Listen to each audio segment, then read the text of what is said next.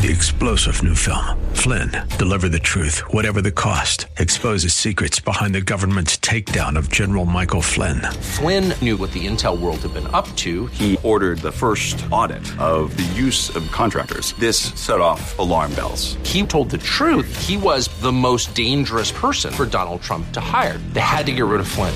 Flynn, deliver the truth, whatever the cost. Available now. Watch it today. Go to salemnow.com. salemnow.com. Today on Cornerstone Connection with Pastor Gary Hamrick. Real love is calling, listen, truth opens up your eyes. Mercy is waiting for you with every sunrise. When you're in a crisis, nobody has to tell you to pray. You pray because a crisis drives you to your knees. When you're going through difficulties, you read your Bible. Nobody has to tell you to do that because you want to draw closer to God. When you're going through a situation that is troubling, you want to go to church. Nobody has to tell you that because you want to come into His presence. You see, a crisis ends up pushing us to God, and we understand our dependence on Him.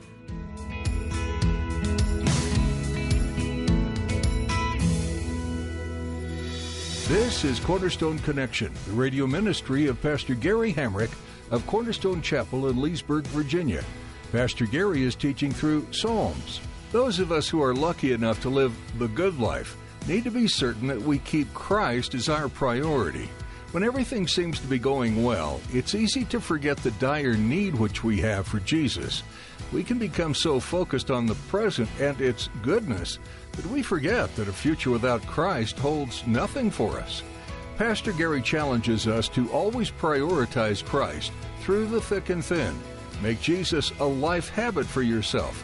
Plan to seek Him and His will equally. Do this on the good days and the bad.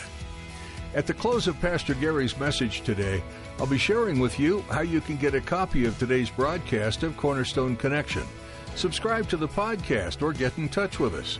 But for now, let's join Pastor Gary in Psalms chapter 78 for part 1 of today's message titled, When Life is Good, Don't Forget God.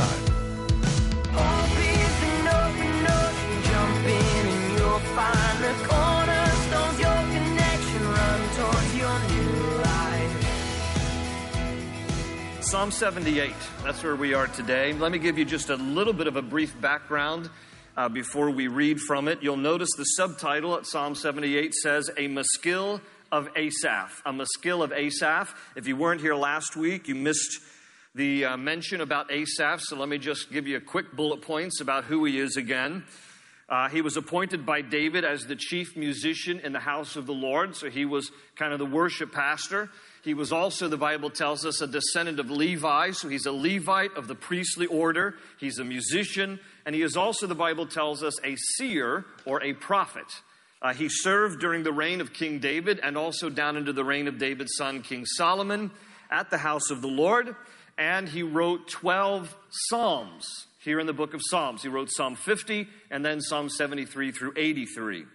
It also says here in the subtitle that it is a maskil of Asaph. A maskil is a Hebrew term. Some of your Bibles say it's a musical term. It's more than that. It is a term that means it was written in order to teach others. This is an instructive psalm. And instructive psalms, whenever you see maskil as the subtitle, you better sit up and take note, because this is not just something in honor of God. This is something in exhortation of people. In fact, the psalm actually begins by Asaph saying he's writing it to his people. This is not a psalm to God. This is a psalm to the people of God. This is a psalm inspired by God, but it is not to God. It is to the people of God, that we might be exhorted and understand the warning at hand. This is also, just by way of its length, the second longest psalm in the book of Psalms, next to Psalm 119. I will not read all of it. You're welcome. But in the course of the study, we will make our way this morning through just about every verse of it. But for the moment, I'm only going to read verses 1 through 8, and then we're going to skip ahead and read verses 32 to 39. So let's start here at the beginning. Psalm 78, verse 1, a maskil of Asaph. O my people, hear my teaching. Listen to the words of my mouth. I will open my mouth in parables. I will utter hidden things, things from of old, what we have heard and known, what our fathers have told us. We will not hide them from their children. We will tell the next generation the praiseworthy deeds of the Lord, his power and the wonders he has done. He decreed statutes for Jacob and established the law in Israel, which he commanded our forefathers to teach their children, so the next generation would know them, even the children yet to be born, and they in turn would tell their children. Then they would put their trust in God and would not forget his deeds, but would keep his commands. They would not be like their forefathers, a stubborn and rebellious generation whose hearts were not loyal to God, whose spirits were not faithful to him. Jump over to verse 32. Verse 32, in spite of all this, they kept on sinning. In spite of his wonders, they did not believe. So we ended their days in futility and their years in terror. Whenever God slew them, they would seek him. They eagerly turned to him again. They remembered that God was their rock, that God Most High was their Redeemer. But then they would flatter him with their mouths, lying to him with their tongues. Their hearts were not loyal to him. They were not faithful to his covenant. Yet he was merciful. He forgave their iniquities and did not destroy them. Time after time, he restrained his anger and did not stir up his full wrath. He remembered that they were but flesh, a passing breeze that does not return. About a year ago, May of 2016, there was a national survey that was conducted among about 1,000 different counties across the United States of America. And the survey was intended to find what is the happiest county in all of the United States of America. They published their survey a year ago. The top 10 list is given here on the screen to you. And you might notice the number one, the happiest place in the United States of America, Loudoun County. Now, the mortgage company that conducted this national survey, what just happened? What happened? The mortgage company that conducted this national survey, what did I miss? Tell me later. Anyway, the mortgage company that conducted this national survey, they said this. This is the reason why Loudoun County got selected as number one. What makes this such a happy place? For one thing, the unemployment rate and poverty rate are both under 4%. In fact, Loudoun's poverty rate is the lowest of any county in our study, they said. And of the nearly 1,000 counties in our study, Loudoun County had the fourth highest income ratio. Loudoun's income ratio is over 2.5, which means the median income is more than twice the cost of living. So we've become now, I suppose, the happiest county in America. But wait, there's more, friends. Just a few months ago, there was another survey conducted among the Commonwealth of Virginia and found out that Loudoun County is the healthiest county in the Commonwealth of Virginia. Conducted by the Johnson Foundation and the University of Wisconsin Population Health Institute, it found that Loudoun County, the healthiest county in all of the Commonwealth. But wait, there's more. Just a few years ago in 2013, CNN Money ranks Leesburg as number 35 among the best places to live in the entire country. So, put it all together, friends. You thought Disney was the happiest place on earth. No, I tell you, Loudoun County is the happiest place and the healthiest place in the Commonwealth of Virginia, and that Leesburg is one of the best places to live. I mean, talk about living the good life. Here we are. And yet, hear me on this, the good life is a threat to the godly life. The good life is a threat to the godly life. What do I mean? When you're in a crisis, nobody has to tell you to pray. You pray because the crisis drives you to your knees. When you're going through difficulties, you read your Bible. Nobody has to tell you to do that because you want to draw closer to God. When you're going through a situation that is troubling, you want to go to church. Nobody has to tell you that because you want to come into his presence. You see, a crisis ends up pushing us to God, and we understand our dependence on him. But when things are going well, and everything is A-okay, it kind of pulls us away from God. And we find our independence from him.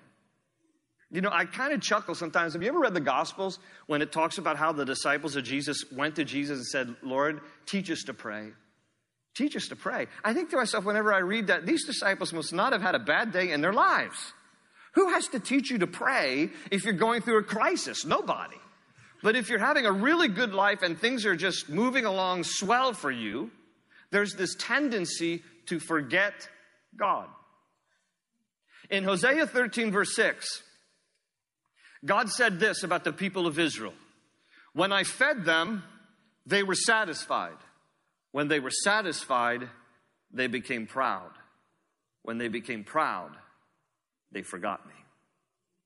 Hosea 13:6. When I fed them, they became satisfied. When they became satisfied, they became proud. When they became proud, they forgot me. So the question comes from Psalm 78. This is what Asaph is addressing for us. How is it possible that we might be able to have a consistent, vibrant walk with God, even when things are going relatively well? This is what Psalm 78 is all about. Asaph here is writing an historical narrative. He is reviewing Jewish history with his fellow Jews. And he is exposing a pattern that was not only descriptive of the Jewish people historically, but could also be descriptive of modern Christianity if we are not careful. And it is this. In Psalm 78, Asaph talks about this cyclical relationship that the people of Israel had with God. They would be hot and then they'd be cold. They would be followers and then they would be rebellious. And this is how the cycle went. When God blessed them, they got really comfortable. When they got really comfortable, they forgot about God. When they forgot about God, they started sinning and rebelling. So then God punished them and disciplined them. And then when they were punished and disciplined, they would say they were sorry and God would forgive them. And then when God forgave them, life went well again. And when life went well again, they got comfortable. And when they got comfortable, they forgot God. And when they forgot God, they started sinning again. So then God would punish them and discipline them. You see how the cycle goes? It's a pattern in our lives too if we're not careful. Things are going well, we forget God. And we start to lapse into sin. We let our guard down. We don't have the same urgency and fervency with the Lord. And so then he disciplines us. And then we cry out to him. And then he forgives us. And then it goes well with us. And then when it goes well with us, we fall back into the same sinful pattern. So how is it that we can keep a consistent, vibrant walk with God when things are going relatively well? And since we live in a place that is relatively happy and relatively healthy and one of the best places to live in the United States of America, we have to especially be asking ourselves these questions. When life is good, how can we make sure that the good life does not threaten a godly life? Well, he describes this pattern, this cyclical relationship, in verses 32 to 39. Can you look again in your Bibles with me, verses 32 to 39? And he says this in verse 32, in spite of all this, they kept on sinning. In spite of his wonders, they did not believe. So he ended their days in futility and their years in terror. Whenever God slew them, notice, they would seek him. Now, when God puts on the squeeze, then you cry out to him, right? They eagerly turned to him again. They remembered that God was their rock, that God Most High was their Redeemer. But then they would flatter him with their mouths, lying to him with their tongues. And their hearts were not loyal to him. They were not faithful to his covenant. Yet he was merciful. He forgave their iniquities and did not destroy them. Time after time, he restrained his anger and did not stir up his full wrath. He remembered that they were but flesh, a passing breeze that does not return. Does this describe you at all? When things are going bad in your life, you're on your knees more. And then when things are going well, you don't pray as much. When things are going bad in your life, you go to church more. And then when things are going well, you have other things to do. When things are going bad, you read your Bibles more and you're more conscious of sin, and you make promises to God. Things like, God, I promise if you get me out of this mess, I'll never do that again. And then things go well. He gets you out of that mess. And your Bible starts to accumulate dust, and you forget the promises you made to God. The good life is a threat to a godly life. And we need to learn some things from this 78th chapter. Now, thankfully, God does not withhold his goodness and his blessings from us just in order to kind of keep us under his thumb and constantly keep us dependent on him. He doesn't operate like that. That would be cruel. That would be like a parent who doesn't give their child enough food, just enough, not enough to starve them, but just enough to make sure that they constantly are under the thumb of the parent begging for bread. That's not the way God treats us. He's our loving Father. He loves to spoil us. He loves to be good to us. He loves to bless us. But the question becomes, within the blessings that God bestows on us, will we forget him? Don't forget him. There's a story in Israel's history, 450 years before Asaph wrote this Psalm 78. In the days of Moses, in 1450 BC, God took the Israelites out of 400 years of slavery across the Sinai Peninsula into the promised land of Israel, which he had sworn on oath to Abraham, Isaac, and Jacob and to their descendants. This was their land by God's sovereign choice. And what God did in preparing the land for them was he drove out the pagan people who occupied it. There were heathen pagan people who were occupying the land also known as Canaan back in the day, and God drove them out. And then God brought his people in. So when God drove the people out, they abandoned houses. They abandoned wells. They abandoned vineyards and olive groves. And when God brought his own people in, he warned them in advance. He said, now listen to me. You're about to occupy a land that I've provided for you. You're about to live in houses you did not build. You're about to drink from wells you did not dig. You're about to eat from vineyards and olive groves you did not plant. When you are there, enjoying my blessings, don't forget me. You know what they did? They forgot him.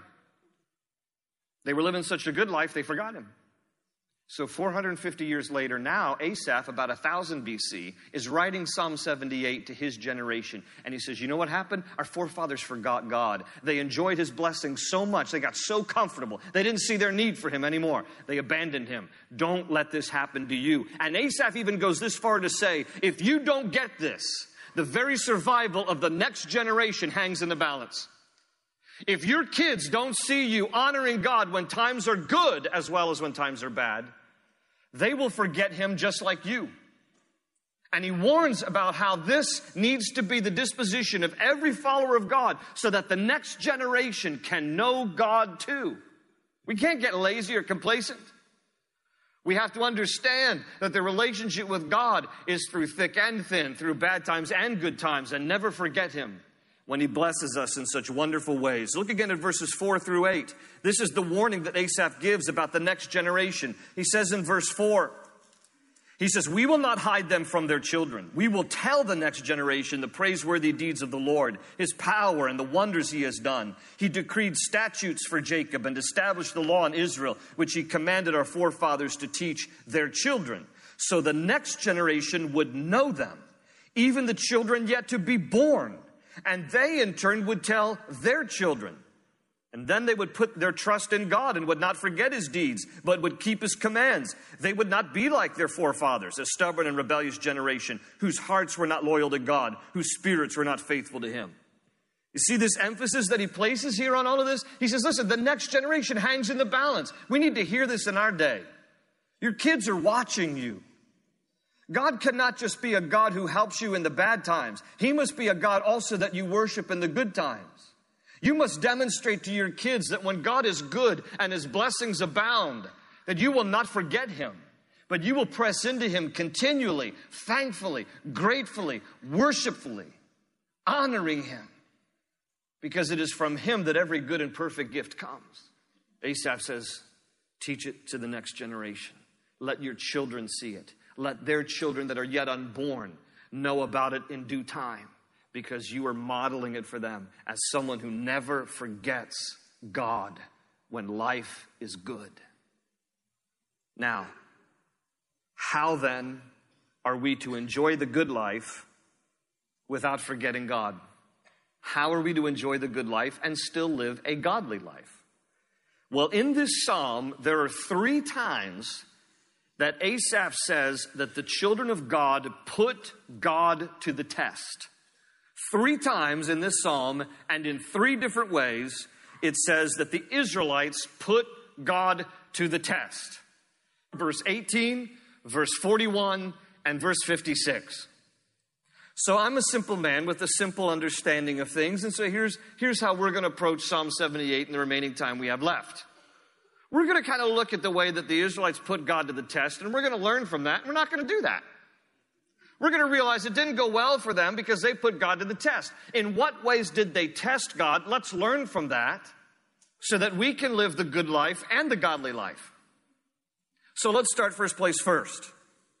Verse 18. If you go back to verse 18 for a moment, and I got to read some verses around it so you get the context of why it was and how it was that they put God to the test. But in verse 18, I'll start at verse 17. It says, but they continued to sin against him, rebelling in the desert against the Most High. Verse 18, they willfully put God to the test. You see it? By demanding the food they craved. They spoke against God, saying, can God spread a table in the desert? When he struck the rock, water gushed out and streams flowed abundantly. But can he also give us food? Can he supply meat for his people? And when the Lord heard them, he was very angry. His fire broke out against Jacob, and his wrath rose against Israel, for they did not believe in God or trust in his deliverance. For you note takers, you can write down the first point. Here's the first lesson we can learn. Guard against discontentment. Guard against discontentment. You know, the problem with the Israelites that Asaph points out here is that the goodness of God was just not good enough. That's what's happening here. The goodness of God was just not good enough. They were always wanting more, which led them to question whether God was even capable of giving them more. Unfortunately, you see, the faithfulness of God in times past did not translate in their minds as it should about the faithfulness of God for times future. Let me say it again. The faithfulness of God in times past did not translate in their minds to the faithfulness of God in times future. So they saw what God did, but it just wasn't good enough. Discontent breeds disbelief. They didn't believe God because they were discontent about what God had done. They wanted more. It wasn't enough. They understood, wow, God brought water out of a rock. They get that. They say in verse 20, when he struck the rock, water gushed out and streams flowed abundantly. But the next question they ask is, but can he also give us food?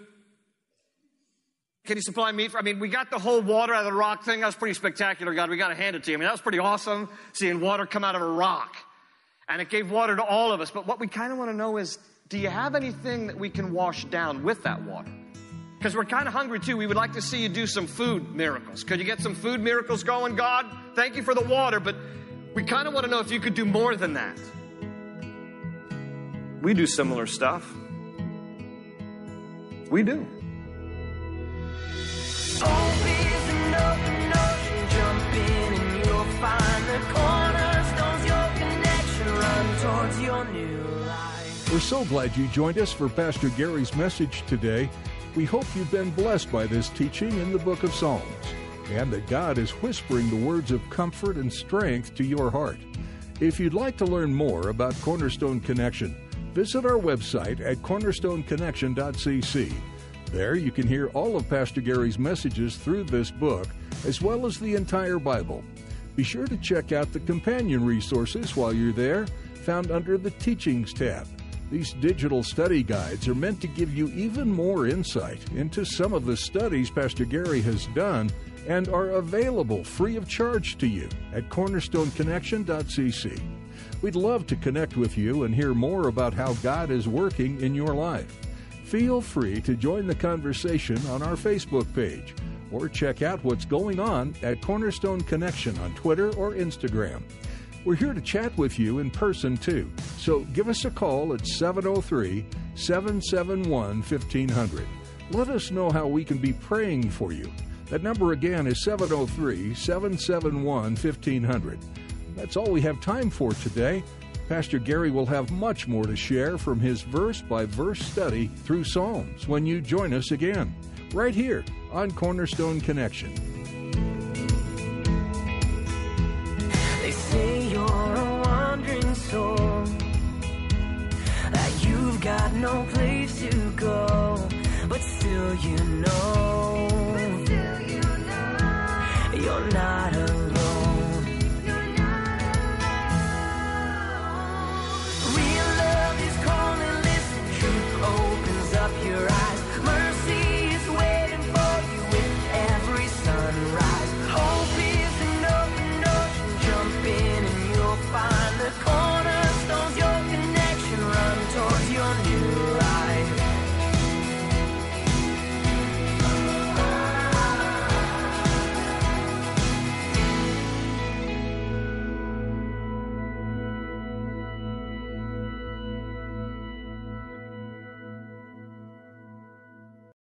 Three-star General Michael J. Flynn, head of the Pentagon Intelligence Agency, knew all the government's dirty secrets. He was one of the most respected generals in the military. Flynn knew what the intel world had been up to. He understood its funding. He ordered the first audit of the use of contractors. This set off alarm bells.